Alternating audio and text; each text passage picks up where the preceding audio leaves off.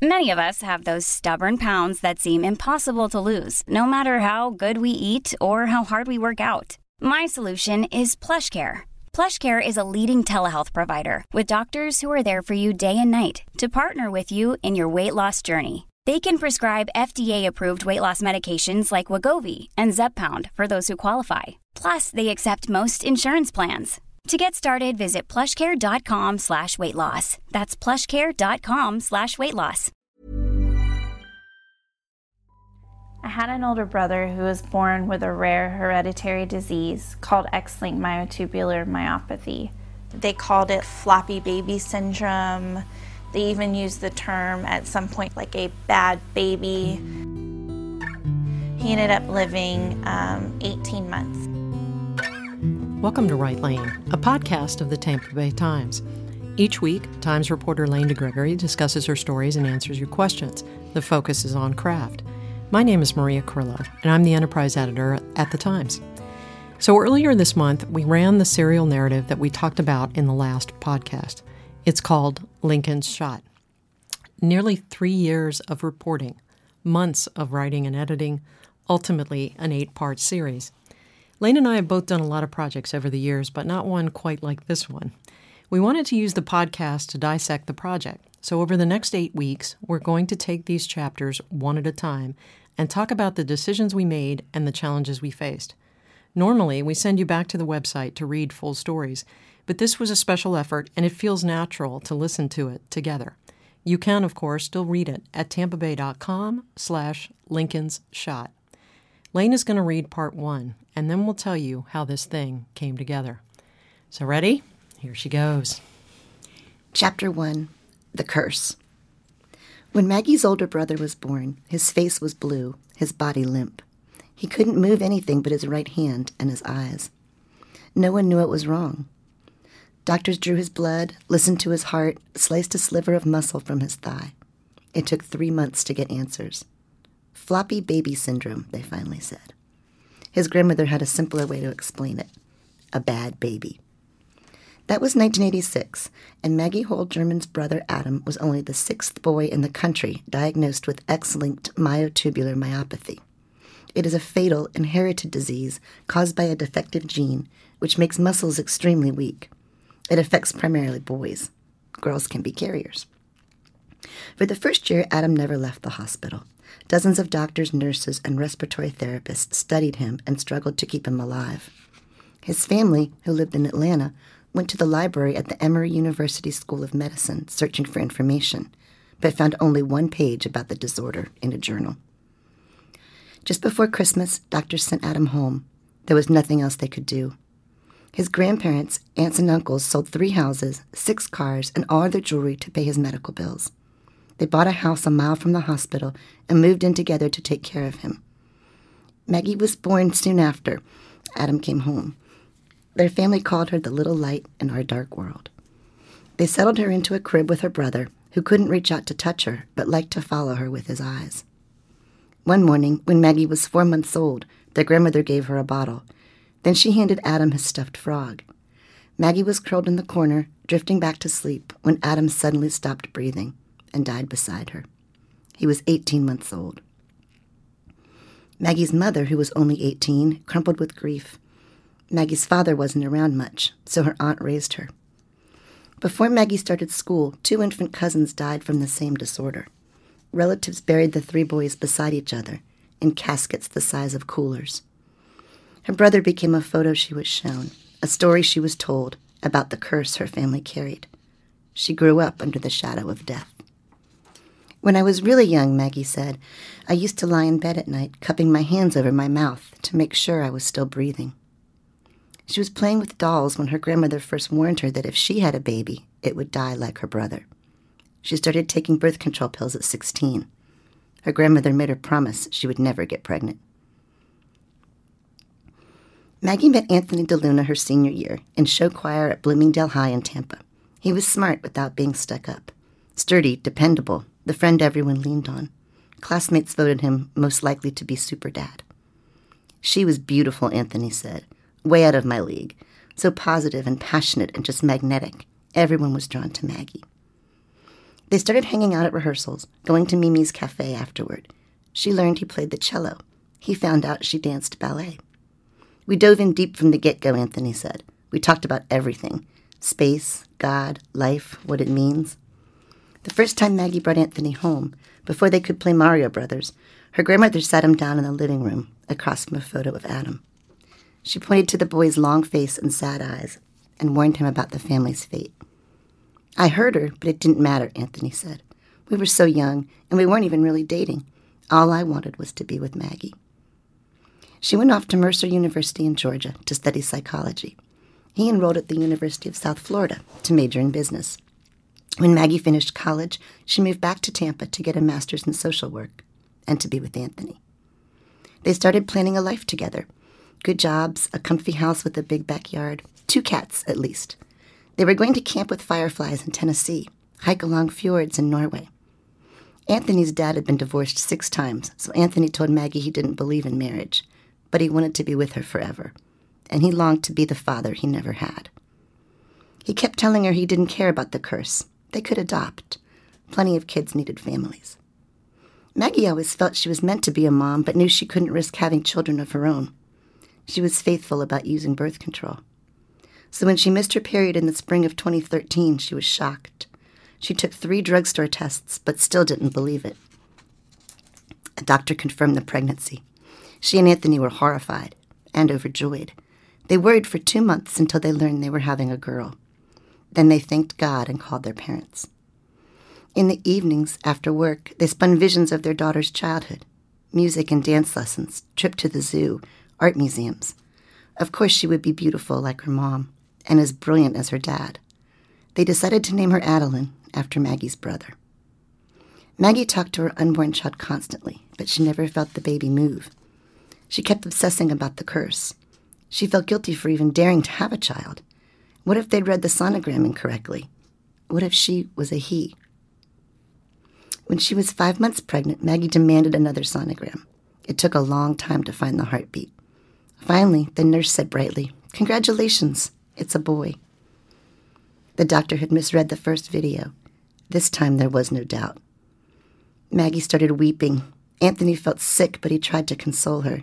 There was still a chance, a 50% chance, that their son wouldn't have the defective gene. He tried to paint that picture of a healthy, thriving boy. Maggie only saw her brother. They emptied their savings to spend $3,000 on genetic tests. They didn't tell anyone until they were sure. Weeks later, the results confirmed their fears. Maggie was a carrier of the disease, and their child had the gene. Her family was furious. Her uncle wouldn't talk to her. Her aunt asked, "How can you do this to us?" By then, it was too late for an abortion. Doctors told her she could have the fetus taken out right away or try to carry it to term. If the baby wasn't stillborn, they said, he would likely die at birth. Maggie didn't hesitate. She'd become attached to the life inside her. She knew this was the only chance she would have to deliver a child. She wanted to meet her son. She refused to have a baby shower. She didn't buy a crib or even diapers. She was sure she would never be able to bring her boy home.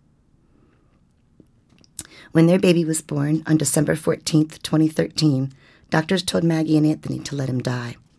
He would never be able to eat, sit up, or cry out loud. He couldn't even breathe on his own. Maggie, then 26, and Anthony, 25, clung to each other, sobbing. They screamed at everyone who kept asking, "We won't take our son off life support." "Please do whatever you have to," Maggie begged. "He's here. He's ours. We have to try to keep him alive." Doctors at St. Joseph's Children's Hospital in Tampa pressed on their son's sunken chest, trying to force air into his lungs. The nurses swept him away in a sea of towels and tubes, out of the dark delivery room, into the bright hall. Maggie and Anthony didn't get to hold him that day, or even take a photo. For the next week, they hovered over his plastic cube in the neonatal intensive care unit, willing him to move a finger, wiggle a foot, at least open his eyes. They stared at his black curls, long eyelashes, and pale lips. They counted his perfect toes. They gave him a name, the name of a fighter, a leader, Lincoln.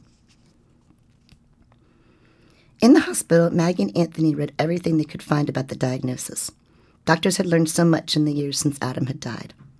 The broken gene is called MTM1 and is carried on the X chromosome. Since girls have 2 X chromosomes, the good one overrides the bad. But boys only have 1 X chromosome, so if the gene is defective, they inherit the disease. Only 1 in 50,000 boys has the condition. The only way to diagnose it is with a muscle biopsy. The disease prevents production of a protein called myotubularin. Muscles are intact, but without the protein, can't communicate with the brain. The boys' minds usually are fine, but they're trapped in bodies they can't make move. A few boys with the disease had survived into their teens. Most die by their 2nd birthdays.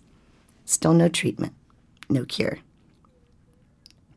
Maggie and Anthony didn't know yet about the manager of Guns N' Roses, the NFL star, or the mice in France. They hadn't heard about the venture capitalists or clinical trials. They had no idea that while their son was tethered to machines in Florida, researchers on the other side of the country were studying the same condition in animals and fixing puppies who had been doomed to die. Maybe Lincoln would be lucky. He was born just as research, money, and medicine were braiding to repair rare genetic disorders. For the first time in nearly 2 decades, the federal government was considering approving controversial treatments that would alter human DNA. Could Lincoln live long enough for science to come up with a cure? Maggie got to hold Lincoln for the first time when he was 8 days old.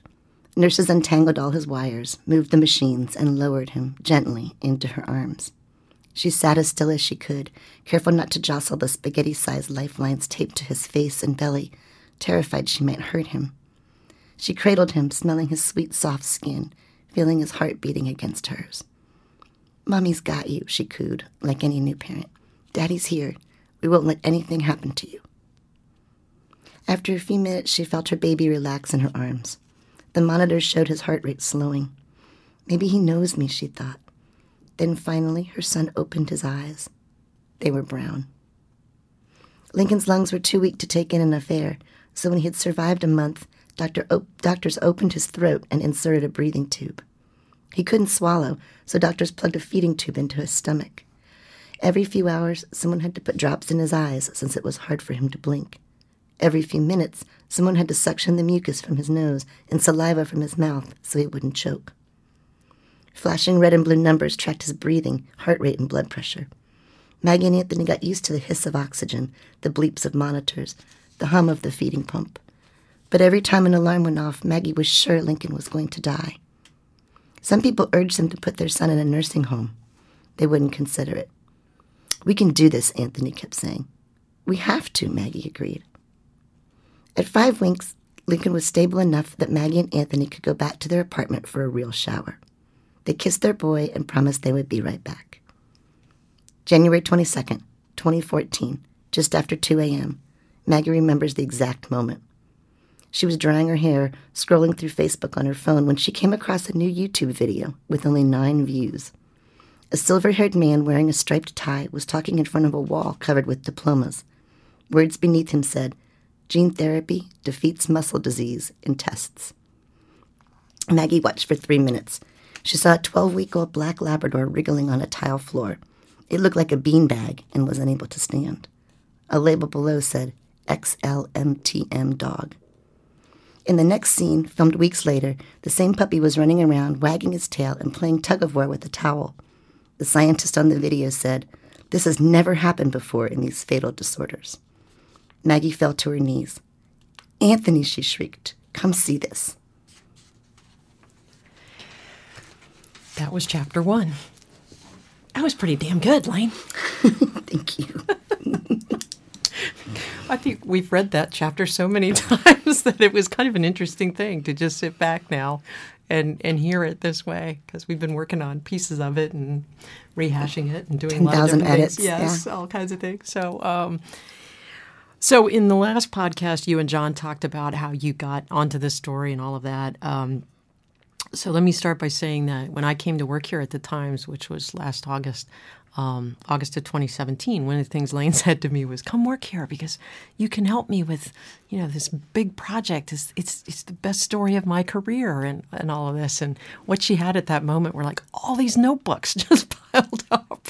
And So we, obviously she kept reporting until we got to a place where we had an ending for the story, which is where we needed to go. And then we were faced with what to do here and how to organize this behemoth of a... Yeah, we waited like a year for an ending. We did. We waited another year for an ending. And then, what to do with this thing and where do you start this story? So, and I will say that, obviously everybody's not going to get an opportunity to do a story this involved or this long, but a lot of the things that we brought to this story or the things that we bring to every story are some thinking about what is the story, what are we really trying to accomplish? And we talk a lot about structure, even when we're doing a quick turn story. There's never been a faster or easier way to start your weight loss journey than with PlushCare. PlushCare accepts most insurance plans and gives you online access to board-certified physicians who can prescribe FDA-approved weight loss medications like Wegovy and Zepbound for those who qualify. Take charge of your health and speak with a board-certified physician about a weight loss plan that's right for you. Get started today at plushcare.com/weight-loss. That's plushcare.com/weight-loss. plushcare.com/weight-loss. How are we going to build this thing together, right? And how's it going to play out? So this story had two really distinct sort of narrative threads. One was the story of Lincoln, which we've just introduced. So that's day one. Part one was really about, we want you to meet Lincoln, and we want you to fall in love with his family who is about to go on this journey. And then the second part was the science, which we'll get into. And there was a thread to that. There was sort of the storyline to that, how the science actually married up with Lincoln's life. And then started braiding those two together. And not to think that, so you don't think that we have this great organization and we're so together. We thought of the plan for this story sitting around Lane's desk one afternoon as we were noodling what the hell to do here. And we got into my office, we got on a whiteboard, we just started throwing stuff on the board. I think you said do you have an outline? And I was like, no. And you were like, let's make one. I don't really like outlines, but we had way too much. I had 42 legal pads of notes and another dozen folders of information about all kind of things. So yeah, I was totally drowning in what do we do with this mountain of information? And we had several places we thought we could start. And in fact, this isn't where we started. We first started with Lincoln being born. And we thought, well, we want to get you right into the challenge of this series. We want to get you involved in the whole idea. Can they keep him alive? Can they keep him alive? And then we spent some time with our contributing editor, who's Neil Brown, who's now president of the Poynter Institute, but had been here, editor of the Times, when this series first got underway. So he's very connected to it, still very much, into it, and was going to hang with us the whole way. And he was like, no, don't like that.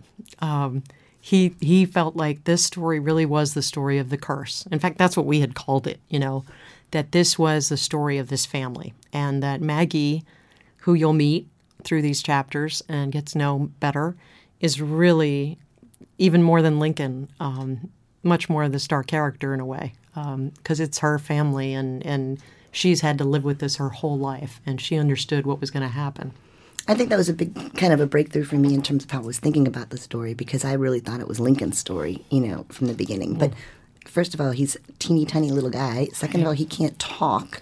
Right. And third of all, he can't really process what's going on around him. So once we kind of landed on it, it's really not Lincoln's story, it's Maggie's story. Then that made it a lot easier. So we tried another version where we kind of started with the curse very quickly and went back to Lincoln being born, and Neil said, no, wrong, try again. And so then we started with just a straight chronology. So this story is actually a very straight chronology. It starts with Adam being born and the family curse getting discovered.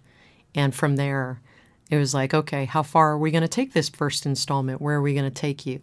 And originally, there's so many iterations now, I can't remember, but we had taken you a little farther than this. We'd brought Lincoln home, and they'd gotten settled and all of that, and we kept, changing where we were starting and changing where we were ending, and so we ended up ending on them finding this video. And this video is really a key driver to the whole series. The video was the first time they had hope. And Maria knows I love hope. Yeah, Lane loves hope. Without hope, Lane just falls apart. The story needs hope. So anyway, and then, one of the things that we always talk about, and we've talked about on the podcast, is how we like to think about the one word, thematically. What are we trying to do with this story? What does his story represent? And every time I heard Lane talk about this story, I was just fascinated by the fact that this boy, born in any other era, really has no hope. There is no chance for him. But he happens to be born now. And he's born at a time when, really miraculously, science has advanced so quickly from where it was just even 20 years ago that they can now figure out there's that place on the gene, and here's how we might treat it. And as you'll see, and what Lane read in this installment is all of this stuff happened. And all this stuff is going on that they don't even know about. So our word actually became lucky, Maybe he would be lucky because, and we had actually written into the story, right? Because other kids who had this years ago wouldn't have had this opportunity. And he has it, maybe. It's there, It's still, there's a long way to go. That's why we wrote 8 parts. But, you'll see that that's sort of what we're going to try to show you in the stories to come.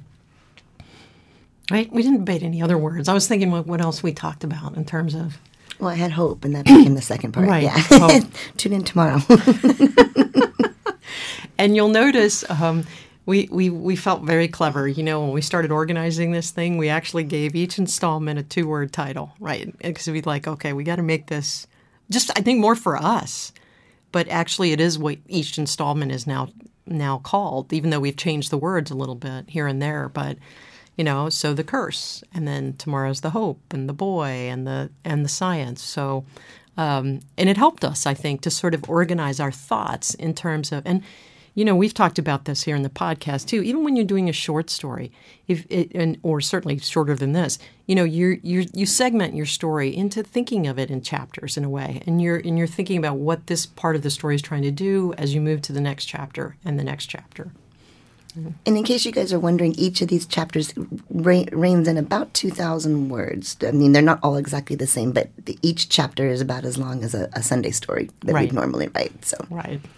Of course, we have a new system here we are using too, NCS, and we put all these stories in it, and they're all turned out to be miraculously 60 inches, which is not what happened, really. That's not what they are, but the system was telling us that. And we weren't even really going to make them all similar lengths. We didn't think about it, but having those, like you said, having those titles and those kind of the buckets, okay, this chapter we're going to put a lot of science in here. This chapter we're going to put a whole lot of Lincoln growing up here, and that helped a lot.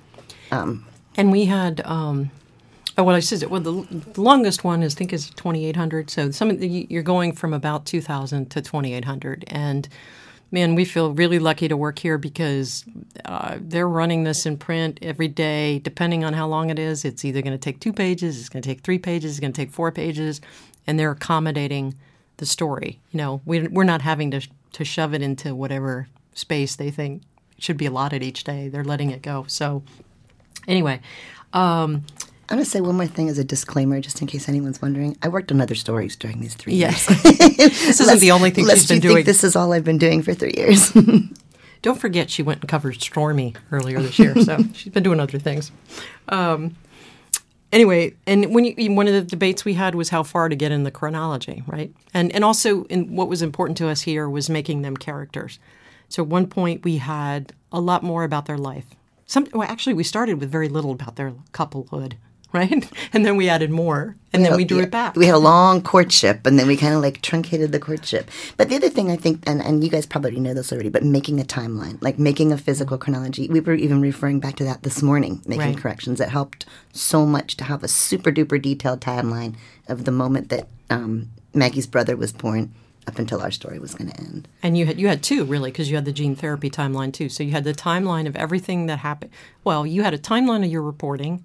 We had a timeline of their life story, and we had a timeline of gene therapy. So we had all these timelines going because a lot of clinical trial timeline. Yeah. So a lot of this is, again, they're two storylines. One is the science and research, and one is Lincoln. And at the end, toward the end, they come together. And so there are two chronologies that Lane's working with. One is what, she's going to, as you'll see in the next podcast, or listen in the next podcast, you'll see where we start back on how the research got going.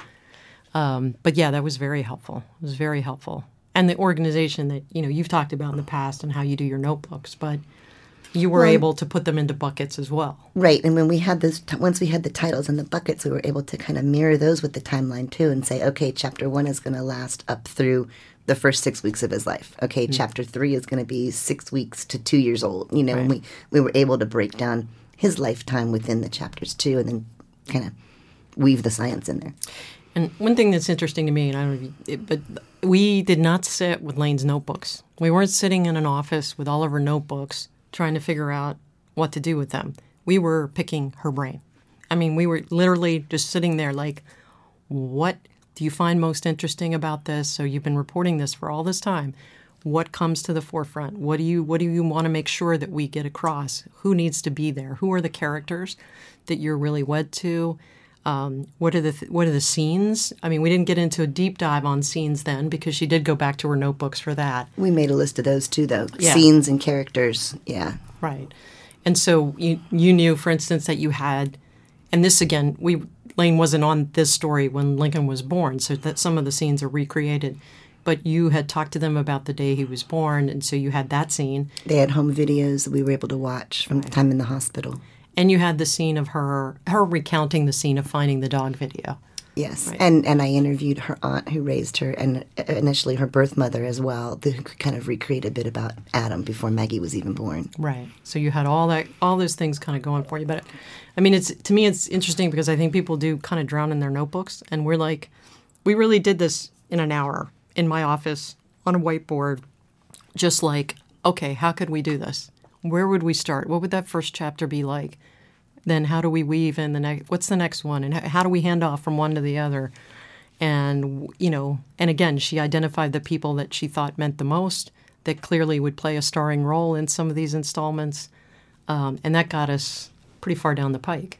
Well, and I think other editors would be, more likely to go, how are you thinking about organizing this? What do you got? And I would go home and freak out about it for a couple hours and then try to give you something. And this was more like, let me sit with you and hold your hand and talk this through. It was almost like you were interviewing me about my story. Right. And that was incredibly helpful because it made me think without just flipping through notebooks, Yeah.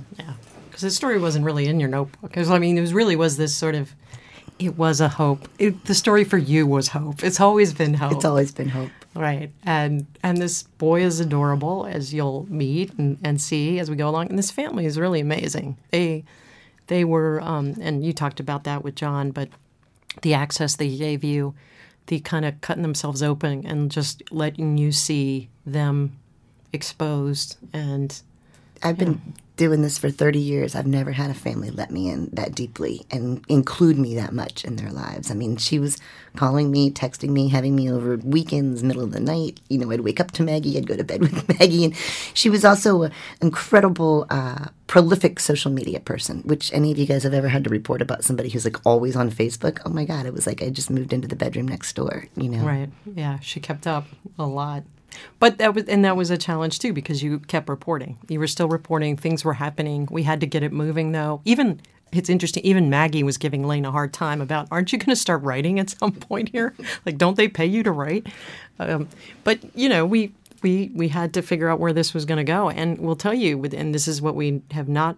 We've always preached to you guys to have an ending in mind. We wrote this series. We were thinking about this series, and we organized it without our ending in mind. Because we didn't have an ending. Originally, our very first idea to start the whole series was going to be start at the end. Right. And then we didn't have an end. So we were like, we better go all the way back to the very, very, very, very, very beginning. Well, and what got us off of that, too, is that we didn't want to give away. We were thinking, okay, we're going to take you out close to the finish and then start with that. But there were so many great moments of suspense and tension and drama that played out over these last few years that if we had gotten you closer to the finish, you wouldn't go along with that ride. We were giving up a lot of the ride, and the ride is the story, Well, I also, and don't tell your editors we said this, but editors are also always like, start writing while you're reporting. I could never have started to write the story while I was reporting, because the lows that felt like lows at the beginning became merely little troughs by the end, right. And there was so much change through the course of it. The times that I thought would be the nadir ended up being not so bad compared to what was going to come down the road next. Well, and how many, you came back a lot of times with a scene that was really captivating and you were excited about and we were sure was going to end up there. And then it just got trumped by something else or just like there was two, and we'll talk about this a little more, but, you reported a lot of scenes that had a similar feel to it because so much is going on. And we tried really hard to not to get you somewhere fresh each time you're going along these stories. So. I mean, a kid that never leaves his bed, it's kind of hard. There weren't a whole lot of different scenes except for always in the hospital, So, that was a challenge. Yeah. Anything else before we sign off on this one? We've gone a little longer than usual. Sorry about that, but... No, come back for part 2. Okay, come back for part 2. All right. So if you have a question for Lane about this series... please email it to writelane@tampabay.com. That's WRITELANE @tampabay.com. And join us next week on Wednesday morning as we continue to discuss Lincoln Shot. This podcast was produced by Monica Herndon. Music was composed and performed by Dan DeGregory. Thanks for listening.